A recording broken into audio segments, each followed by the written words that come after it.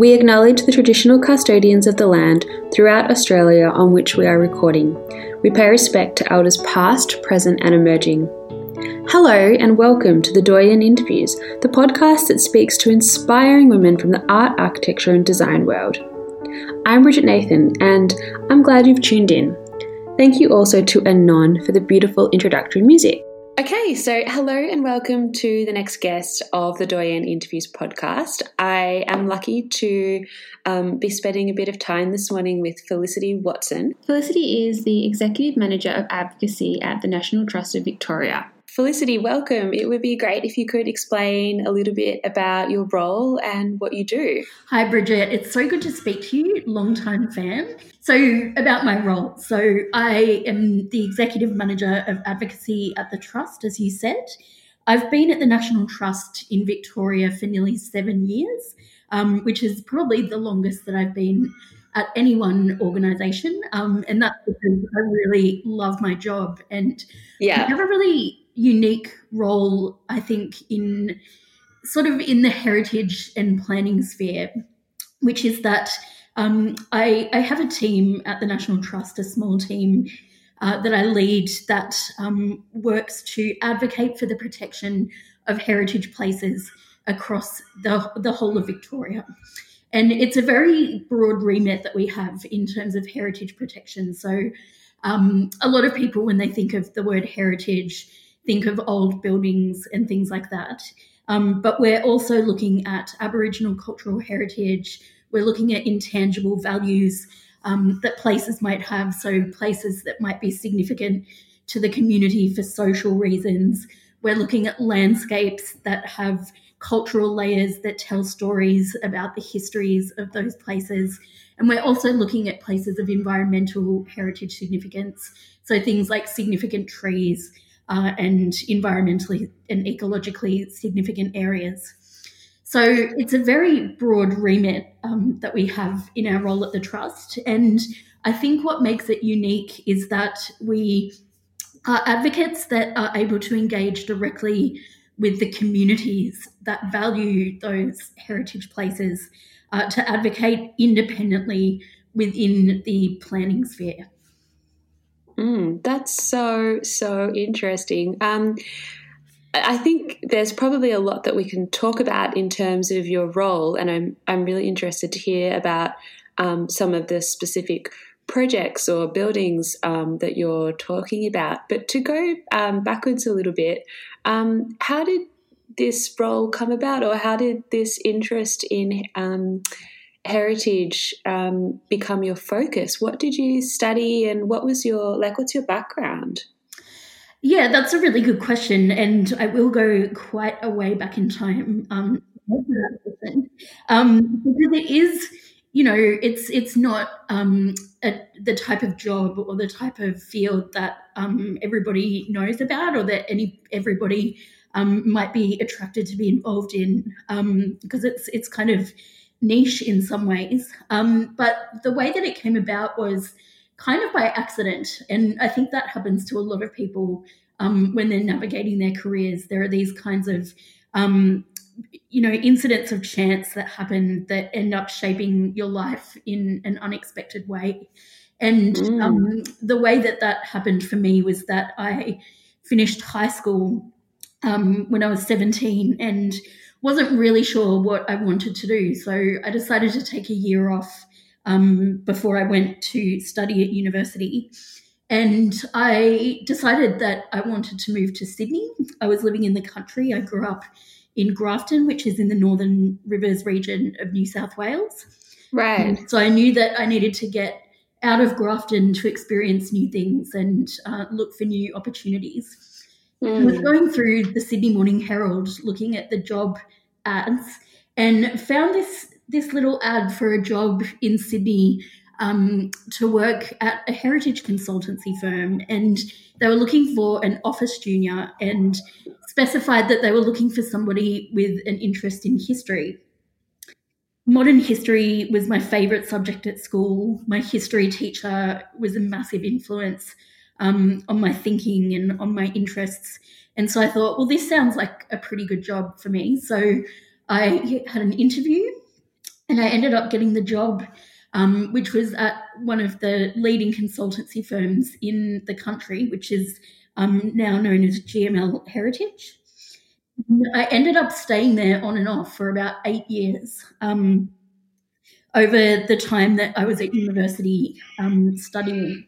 So I kind of started out there as an office junior producing reports, but was kind of thrown into this environment where I was surrounded by people who were absolutely fascinating and had all of these different skills. So there were heritage architects, there were archaeologists, historians, people with experience in the planning sphere, and it sort of panned out that I ended up having all these amazing mentors who really sparked this interest in the heritage field in me. That's amazing. And with history, what is it about history that you love? Like, is it finding out how things used to be, or like what are some of the elements of, like historical narratives that inspire you? Yeah, that seems like a really simple question, but I'm not sure that it's something that I have really reflected on too much. I think because it's just something that I accept as being, such an important part of my life. But when I think about it, the thing that I love about history is that it helps us to understand what's happening around us in the present day. It connects us to place. And so I'm really interested in local history and sort of understanding what's happened in specific places in order to feel connected to those places. And um, I have always been very interested in history. I'm interested in understanding the lives and experiences of people who are different to me, whether they might be in a different place or lived in a different time or experienced something that I can't really comprehend, like war and conflict and things like that. I'm very curious to understand um, people's experiences and diverse experiences.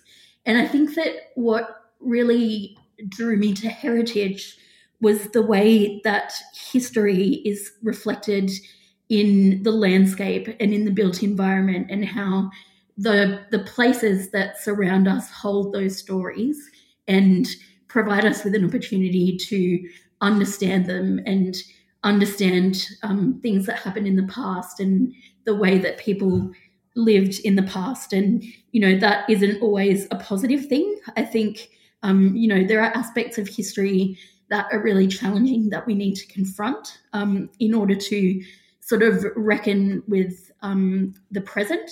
But I think that's the power of history, and that's what draws me to it. History is such a complex thing when you're looking at multiple histories and historical sites. I do think, and I believe there are heaps of reasons, but what's your perspective on why we need to have organisations like the National Trust?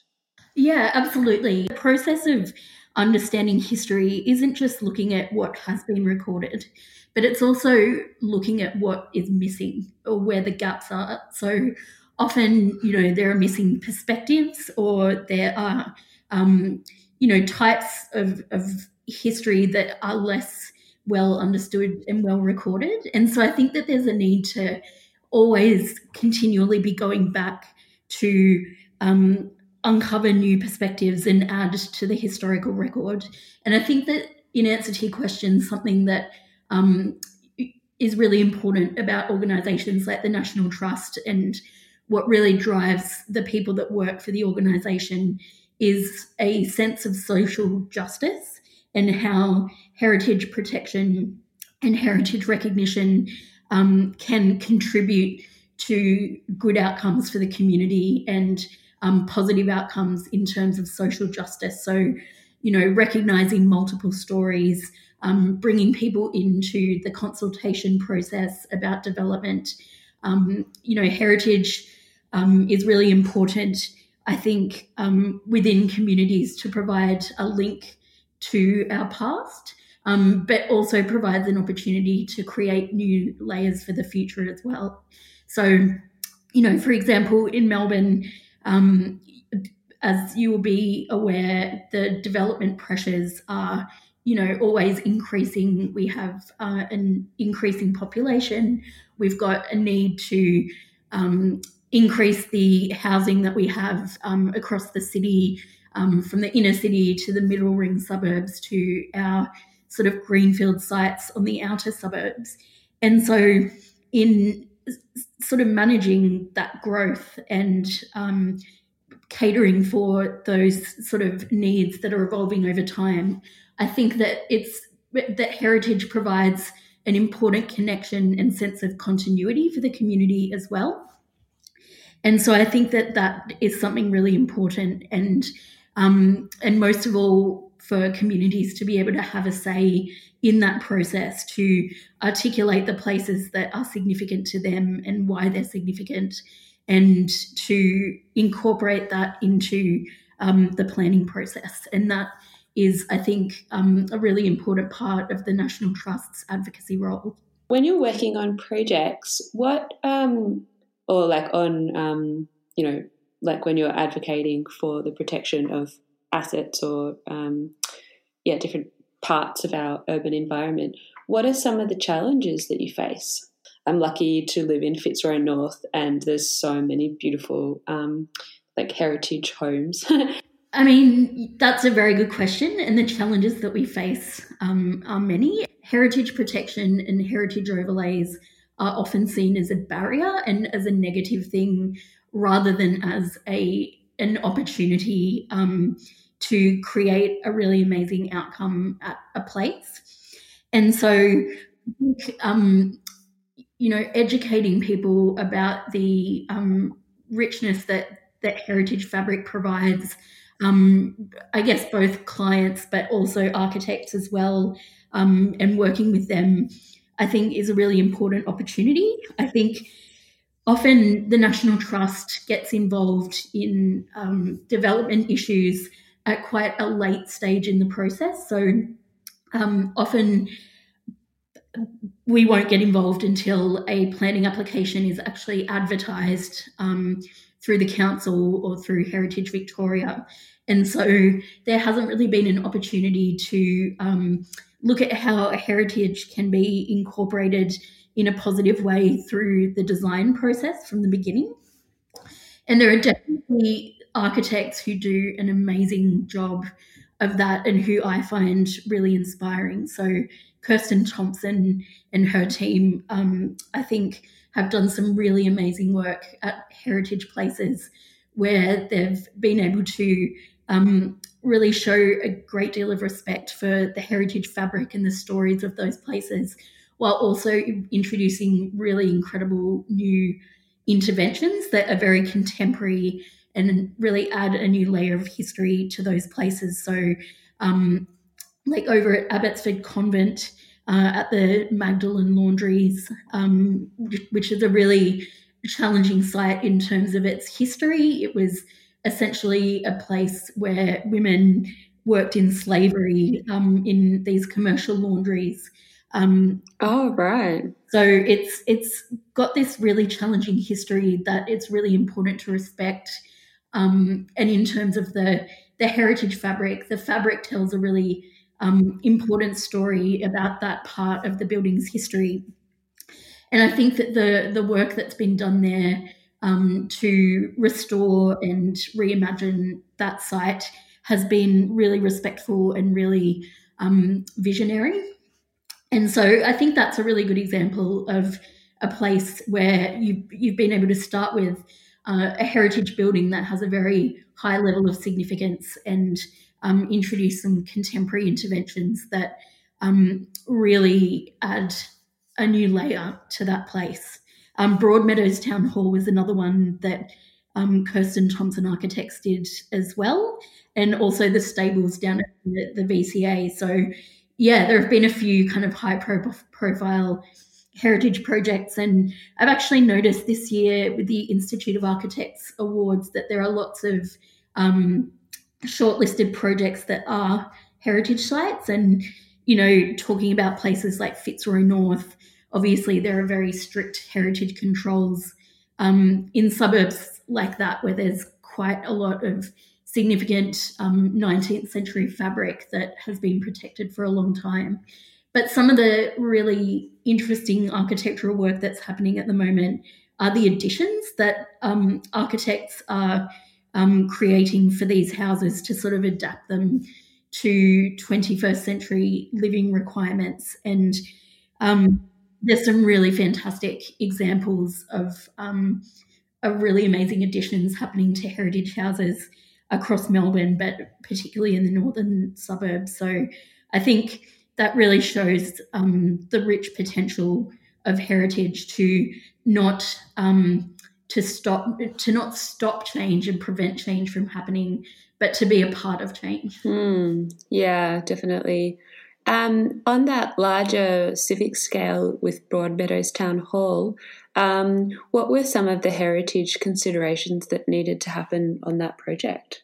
I am not familiar with the details of that project because we weren't involved in that issue, but something that's really interesting about town halls, and this is something that's come up in quite a few different places in recent years, is that town halls aren't just architecturally significant, which they often are because they were designed to be important civic buildings, but they're also places that people have visited throughout their lives for different reasons. That means they have a really strong connection to them. So, for example, going to dances when they were in high school or graduation ceremonies or other kind of civic events that people engage with over their lifetime and in different phases of their lives. And so that's something I think is really important to consider in sort of the adaptive reuse of a civic building like that. And I think that was something that was certainly considered at Broadmeadows Town Hall and also currently up at Ballarat, the Civic Hall, which is a more modernist building, so not from the same period, but there has been a big preservation battle up there to save the town hall because people really have this strong connection with it, and there's a real desire to, instead of sort of bulldozing places to make way for new buildings, adapt those existing buildings to sort of retain that rich social connection. Yeah, and there's so many reasons to do that sort of stuff in terms of sustainability, and the experiences that people have. What are some of the things that are on your plate at the moment? Like, what sort of do you work? Like, what sort of work do you do? Like, is it are there certain areas that you would look after, or is it like project by project? How does it kind of work?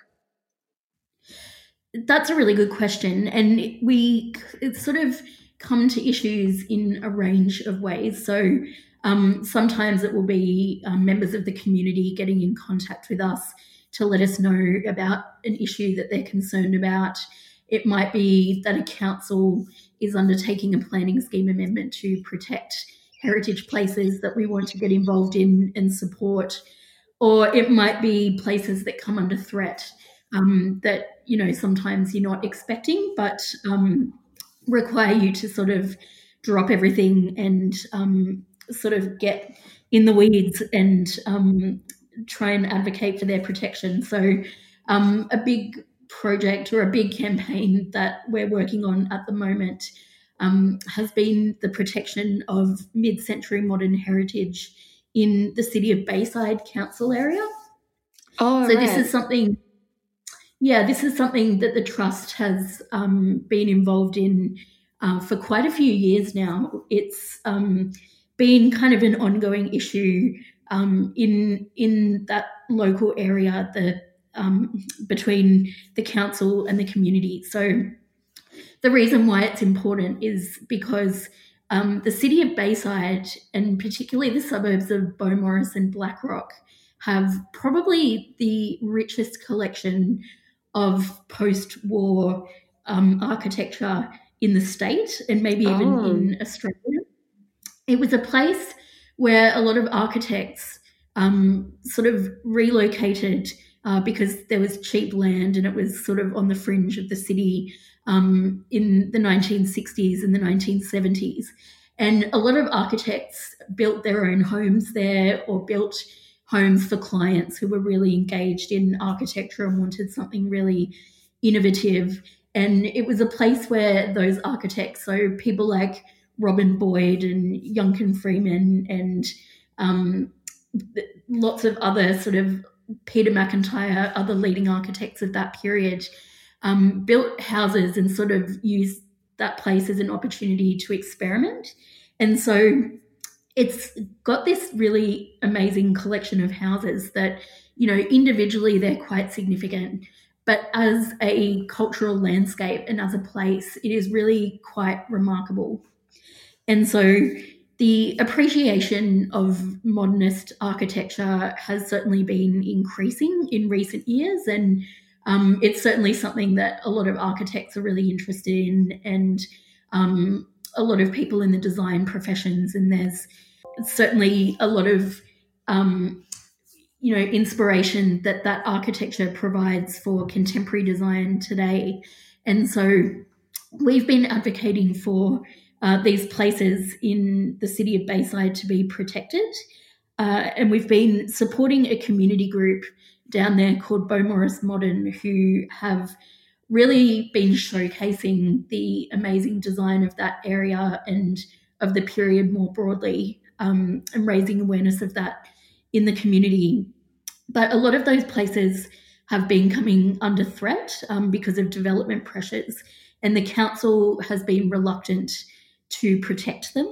So we've been sort of engaged in a long sort of campaign advocating for council to protect those places. And we were fortunate to have a win at council the other night when they committed to undertaking a mid-century modern heritage study, which they'd previously put on hold. So making progress there, but it's gone on for quite a long time. And in advocacy, it often takes a long time to get a result. So a lot of work goes into it over a long period of time. Yeah. And what are some of the what's some of the reasoning behind why these battles need to happen? Like, are you up against you sort of mentioned development, so there's the economic pressures, or is it like just the fact that people are wanting to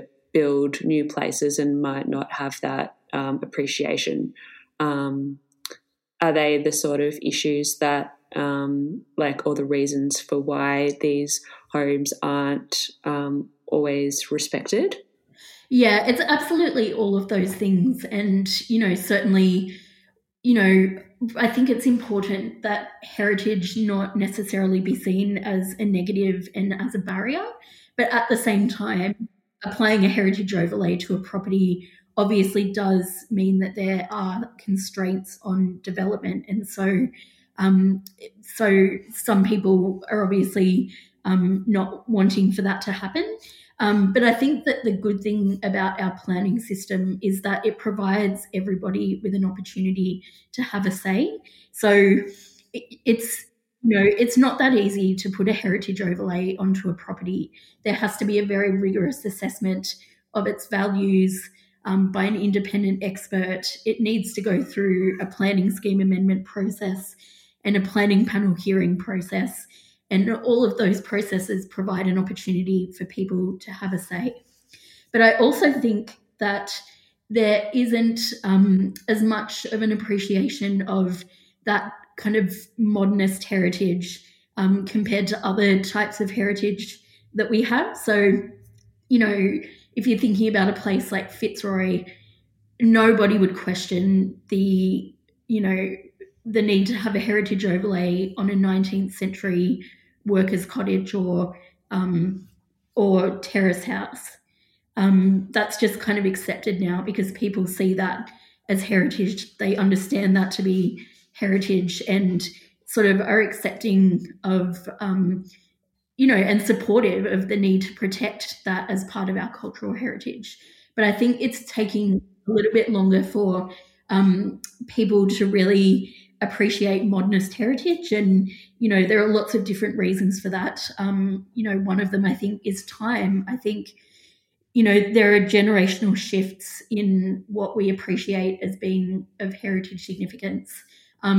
One story that I often tell to illustrate that is that the Royal Exhibition Building for many years in the mid 20th century was under threat of demolition. It was derelict, it was going to be demolished, and it was considered to be an ugly building and a blight on the city at a time when sort of, modernist ideals were shaping the city. Well, now that building's on the World Heritage List. So there's been a huge shift in the way that we understand the significance of that place, which has occurred as time has passed. And, we've had time as a community to reflect on our history and what is significant to us. And I think it's really hard to imagine Melbourne without the Royal Exhibition Building in Carlton Gardens and that incredible precinct in the middle of the city. So, yeah, I think it's something that changes over time, and we're in a period where modernist architecture is starting to get more appreciation and more popular appreciation as well. But it's something that takes time to happen. Yeah, I think that the principles of good design that underpin those places is what makes them so great, but also so timeless as well. And they still seem quite contemporary, even though a lot of them are decades old. And it's really interesting I think we can learn some really good lessons about good design from looking at these houses, the use of sunlight, the way that many of these houses sort of face into the landscape or a courtyard, or incorporate the landscape outside the house into the experience of being inside the house as well. And also, many of them have, custom joinery and, beautiful details that are really wonderful and really elevate the experience of living in those places. I think also one of the challenges is that many of those significant modernist houses face inwards. They don't necessarily have a presence at street level. And so that makes it difficult to get an appreciation of them from the outside. I think a lot of them were kind of designed to have a bit of a sort of, to not really have a strong interface with the street, but to face inwards. And so it's more difficult to kind of, cultivate an appreciation of that style of architecture, because unless you've actually been inside the houses and experienced what it's like to be inside them, it's more difficult to appreciate than, say, a 19th century house that you can see from the street. Yeah, that's such a good point. And I also think as architects and designers, or historians, or people who are interested in architecture and trained in it and understand, like, who've seen the vault, like many houses, I think it's like sometimes easy. Like, I always forget when I'm talking to people that they don't have that same understanding, and they might not be aware of, like, if you're buying a home, like, people might not be aware of, like, really the narrative behind it, or why one home is particularly valuable as opposed to a new property. They might be just like, they might have other concerns on their plate. And they might miss things that are actually really valuable. I also really liked what you were talking about when you mentioned, like heritage considerations, not just being buildings, also being sites. Are there any, have there been any influential projects that you've worked on, or like sort of site conscious I don't know, considerations that you've like come across? Yeah, there have been quite a few interesting places, and I think that as people who work in heritage and people who work in architecture as well, I think to begin with, we always need to be conscious that we are on Aboriginal land, and we are on land that has been occupied for tens of thousands of years and cultivated and shaped, and so there are really important values in the landscape everywhere in terms of the traditional owners and in terms of Aboriginal heritage values. And so something that we have done at the National Trust is to start a process of doing reconciliation action plans where we embed the sort of principles of reconciliation within our work, both within our advocacy, but also in terms of the way that we manage our properties and our collections as well. So that's been something that I've been trying to work towards and to become more conscious of over my career, and particularly during my time at the Trust. And one really interesting project that I worked on, an advocacy issue that I worked on, was in regard to a significant cultural heritage site for the Wurundjeri Woiwurrung people in Sunbury. And so this is a really significant archaeological site. It's probably of national significance in terms of its cultural value, and certainly, incredibly significant to the Wurundjeri. And it's in an area that has been identified as being an urban growth area. And so there was this a process where the Victorian Planning Authority was looking at rezoning land in that area for housing, and what they needed to do was to take into consideration all of the significant heritage values of that area. And so when you looked at the site, it kind of looks like it's a valley along Jackson's Creek. And when you look at the site and when you're there, if you don't understand the history of it, you can't really read that landscape. But I had the fortunate experience of being able to go on a guided tour with a Wurundjeri elder, where they were able to point out the features of the landscape and provide an understanding of how you can read that landscape and why it's important. And so that really informed our advocacy work on that issue, and we did that in consultation with the Wurundjeri. And what we were advocating for was for those cultural sites along the valley to remain interlinked visually, but also physically as well. And it was I think that was probably the first time that I got involved in an issue that included those really rich Aboriginal cultural heritage values, and the first time that I engaged with a traditional owner group as part of our advocacy. So that's really been a fascinating aspect of my work, is sort of learning, speaking to people who value places and learning how to read them to understand the cultural values that they hold. Yeah, that's so interesting to hear you talk about that. Did you have any comments about like the current COVID situation and like adaptation? Like how has it been for your office working? Have you been working remotely through this period?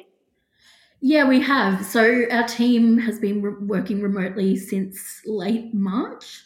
So it feels like a long time now, and I'm kind of used to it. But it has changed things a lot. Usually we would be out and about on site a lot, visiting places and going to events and things like that. But we've really had to sort of rein it in and do everything that we do from home and remotely. But what I found really good is that like community engagement is a big part of our role, and meeting with the community to provide them with support on issues. And remote technology has really made that very possible and has been working quite well for us, I think. But we're really looking forward to getting back into the office and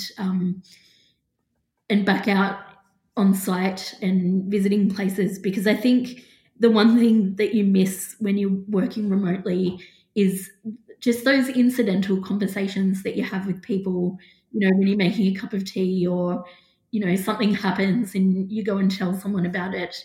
I think there's a lot of value in those interactions, and it's certainly something that I've been missing. Yeah. I think that's also common, like in design. It's being around people and hearing what they have to say. It's the unplanned, like the conversational things that come up that can really shape your understanding of things. Good luck. Hopefully that it all gets back up and running soon. So Felicity, thank you so much for your time, and I look forward to seeing what you keep working on. Thanks, Bridget. It's been so good talking to you. Wow, thank you, Felicity. I really enjoyed listening to this podcast and learning a little bit more about your ideas on history and your background. Next week, we'll be chatting to Claire Madden, who's a landscape architect. I hope that you can join us then for another very educational episode as we step outside of our usual focus, which is talking to leading architects. In this conversation, we'll learn a little bit about what a landscape architect does and some of the things that Claire has been involved in throughout her career. It's a very broad profession, so it can be, in some ways, some people do specialise, other people are quite generalist in terms of their vocation. So I think that certainly our institute represents members who are students, graduates, they're researchers, academics, there might be private practitioners, people who work in government. So a landscape architect could be involved in the designing and planning, but they can also be involved in the procurement of projects.